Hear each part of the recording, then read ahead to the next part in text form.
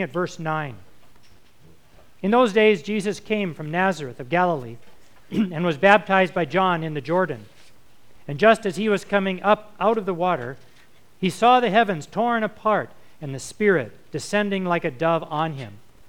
And a voice came from heaven, "You are my Son, the beloved. With you I am well pleased." And the Spirit immediately drove him out into the wilderness. He was in the wilderness 40 days, tempted by Satan, and he was with the wild beasts, and the angels waited on him. Now after John was arrested, Jesus came to Galilee, proclaiming the good news of God and saying, "The time is fulfilled, the kingdom of God has come near. Repent and believe in the good news." This is the gospel of the Lord. Thanks be to God. Please be seated. Grace to all of you and peace from God our Creator and from our Lord and Savior Jesus Christ. Amen. Let us bow our heads in prayer. Great and glorious God, thank you for this time of worship. Thank you for this new season of the year. Be with us in these 40 days as you were with Jesus in the wilderness 40 days. Most holy God, open our hearts to your word proclaimed to us today. Inspire us, comfort us, challenge us. In your holy name we pray. Amen. During the season of Epiphany at Holy Spirit Lutheran Church, the season that has just ended, we always emphasize the part of our spiritual journey which is outwardly focused. We believe that our spiritual lives should have two parts. One focused out, the other focused inward. During the season of Lent, we focus on that inward journey. Epiphany, going out into the world, celebrates social justice, mission, outreach, service to the world. Lent, very different mood, celebrates simplicity, silence, self-reflection, prayer. And you can see the sanctuary is simplified. In fact, we've added something this year. Over in this corner is a prayer station. And there's an opportunity for you to go there, light a candle, say a prayer, and maybe even fill in the drawing that's on the wall. There are crayons there for you to paint by number and draw in this icon of Jesus Christ. It's to emphasize the inward part of the journey. This year, during the season of Lent, as I mentioned during announcement time, we have a theme. The theme is building peace within ourselves and in the world around us. We have 6 steps or disciplines that will help us do that. One for each week of the season of Lent. The first of those is written in your bulletin. All 6 are there. They were created by a member of our church. Also in the narthex, the lobby of the church, there is a little card with all 6 of these steps on the card at the information table. So please take one home. Use this as part of your Lenten discipline. Read over them, especially if you're about to engage in a difficult, conflicted situation. Read through these first. It'll be of great help to you. So the first one reads, and I'll read it to you, pause/center. Find your center in God's grace. Release your hurts and fears. I think our gospel lesson was chosen perfectly for this first step of our building peace process, where Jesus is baptized, and immediately after his baptism, he hears words from God which were beautiful. "You are my beloved Son. With you I am well pleased." And then immediately after Jesus hears those gracious, good words that must have gone to the very center of his being, he's in the wilderness, tempted. He's in the wilderness in turmoil. He's in the wilderness of difficulty. And I am absolutely convinced that it is in the correct order. First, he hears God's word for him that he is child of God. And then in the midst of the wilderness, when the temptations and the turmoil comes, he's got a strong center. It's the perfect way to start our Lenten theme of building peace. We focus not on building peace out there with other people first. We start with ourselves. To turn inward, to take a look at who we are and to find a gentle center.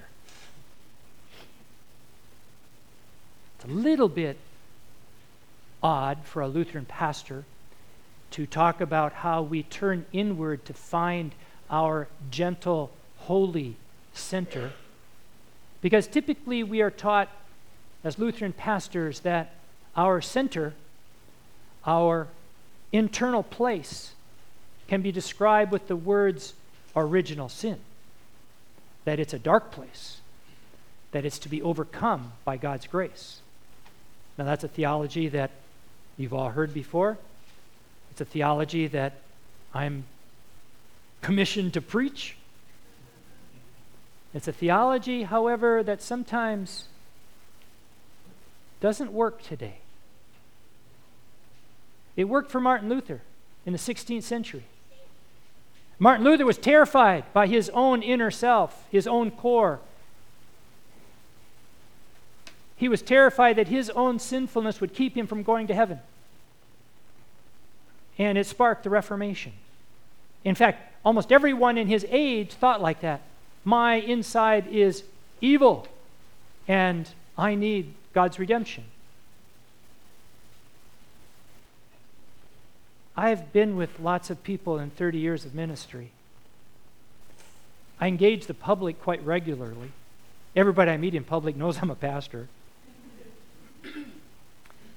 One thing that I've learned, observing you, observing the world, observing myself, is that we're not a lot like Martin Luther. People today don't seem to be heavily burdened by the fact of their own sinfulness and the threat of not going to heaven. Most people today notice the sinfulness of other people far quicker than they notice the sinfulness of themselves.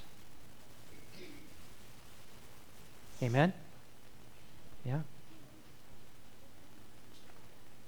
Our society today is so polarized that we can hardly talk to each other about politics, even in family gatherings, because we tend to point our finger at the other side.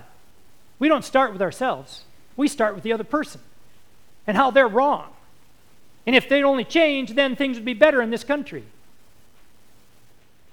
Or in our personal lives, when we have our conflicts with family members or with neighbors or with people at work, our first inclination is not to look at our part in the drama. We look at their part in the drama, how they're wrong, not how we might be wrong. A very different dilemma than Martin Luther, who always thought of himself as terrible, sinful, awful person. Our predicament today is a little different from his predicament. We're still broken. We're still wounded people. Our predicament, I suggest to you today, again, as I observe myself, the world, and all of you, can be a brokenness that is the result of these things. See if you can identify with any of them. Anxiety, stress, exhaustion, frustration. Here's a big one. Insecurity. Do not many of our conflicts start with our own insecurity? Impatience, apathy, intolerance. These are the things that cause our brokenness in the world today. I was listening to National Public Radio this week, and there was a report that fit perfectly here with this first step of centering in and looking at our very soul. It was a report about some chief executive officers who had hired a meditation specialist to help them become more centered themselves so that they could work and exist in a chaotic environment. They wanted to teach their employees the same thing. They could see that the world is filled with all those words: anxiety, stress, conflict, inability to communicate with one another. How do we get a solid center first? The meditation specialist shared a metaphor that I found helpful. It's not a perfect metaphor, but I found it helpful. I'd share it with you. The metaphor was this: That the human psyche really is similar to a storm on the ocean. At the surface of our psyche, who we are, there can be huge storms. The waves crash, the wind blows, the rain is pelting, symbolizing, of course, your personal storms. But the meditation specialist also said that our psyche is like the ocean. You go down deeply into the ocean, and it's perfectly still, perfectly calm. And he tried to teach these chief executives to find that depth, that still small voice at the center of our being. I thought about that metaphor, and I thought about all of us, how on the surface there can be lots of storms, and that as we seek that deep center, we could maybe bring a bit of that center to the storms. A perfect example of what step one is meant to be if we are to build peace in this world. It starts right with going inside.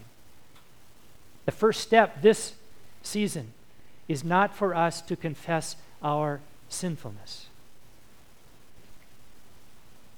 Our liturgy, our music is filled with those words, finding our sinfulness and confessing it. I'm not discounting that. It's been 40 years of ministry that I proclaimed that. But this year, I invite something else, to consider not only our original sin, but what I call our original blessing. By that I mean just what Martin Luther taught, that we are 100% sinner, 100% saint, but we tend to forget that 100% saint part. And especially in Lent, we focus on 100% sinner. Oh, I've always wanted to do a sermon like that. I don't quite have it in me, I don't think. You know, we get that original sin thing from the Garden of Eden story. But you know, before the Garden of Eden story, which is in Genesis chapter 2 and Genesis chapter 1, God creates human beings in God's own image. God creates human beings. At the end of that day, God said, and it is good. Human beings, good. Created in the image of God comes before the Garden of Eden story. What if we embraced that a little bit more, even in our Lenten pilgrimage, especially with this first step? Wouldn't it be cool if that inner, peaceful core, created in the image of God, can have an effect on the storms at the surface? And you say, from the back row, hand up, yes, Pastor Mike, I hear what you're saying, but the storms of my life, they go really down deeply into my soul.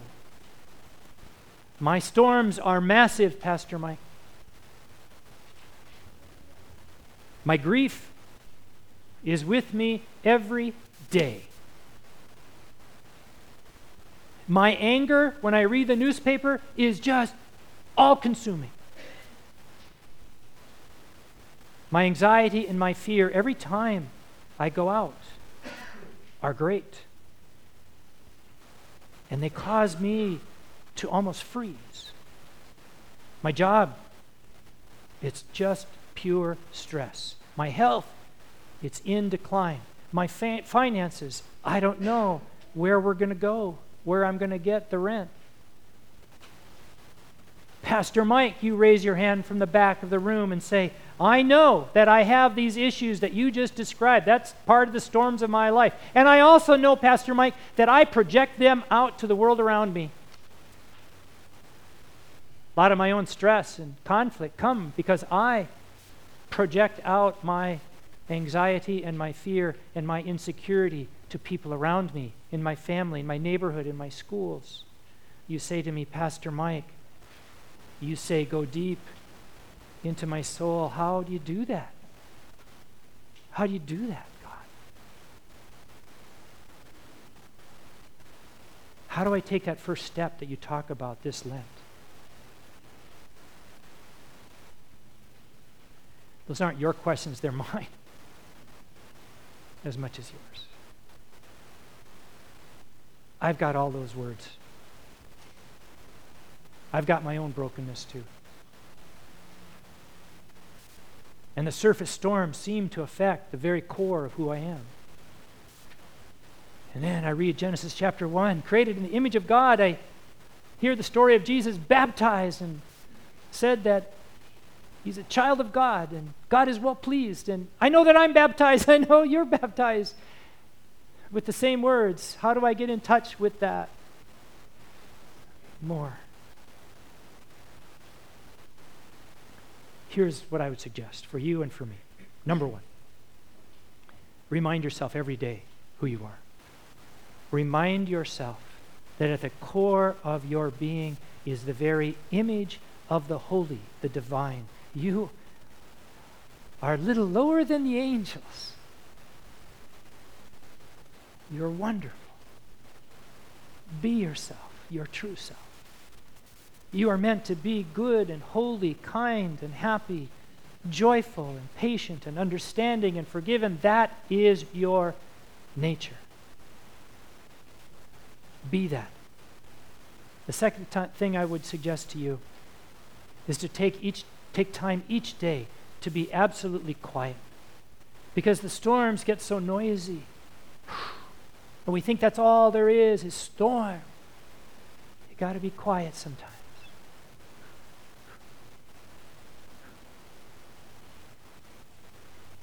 Breathe slowly in and out of God's Spirit. Relax your muscles, especially in your hands and in your face. Imagine the calm in the deep ocean inside you. Use a mantra prayer. A prayer that you say again and again and again. So you don't even have to think about it. It just becomes part of you. Pete Schnebley from our church taught me his mantra that he would pray, that he prays every day. He says like this with his breathing: Jesus Christ, Son of God, let your love flow through me. Let your love flow through me. Again and again and again, you say and pray and quiet and let that love come. And you smile. Life is good. You are good. And then take that still, small voice, that calm ocean deep, and bring it to the storms of your life. And as you do, as you look at the people who are all throwing their storms at you, which happens every single day, they project out their anxiety, their fears, their stresses. You react with your anxiety, your fears, your stresses, and all of a sudden the conflict is dissolved into polarization. What if instead of seeing just the storm of who they are, you saw in them a child of God whose very center is made holy? Wouldn't that be surprising if you ignored the storm and saw the holiness? But we're getting ahead of ourselves. That's for the next few steps. Today, this week, step 1. Look deeply inside yourself. See the holiness that is there. Consider your original blessing, not just your original sin. Remember, you are created in the image of God. And when the storms rage about you, to know the holy and deep peace within you. Amen. Now we get to practice silence for a while. Notice how uncomfortable at first it is. But please, let it be a holy moment for you. Relax into the silence.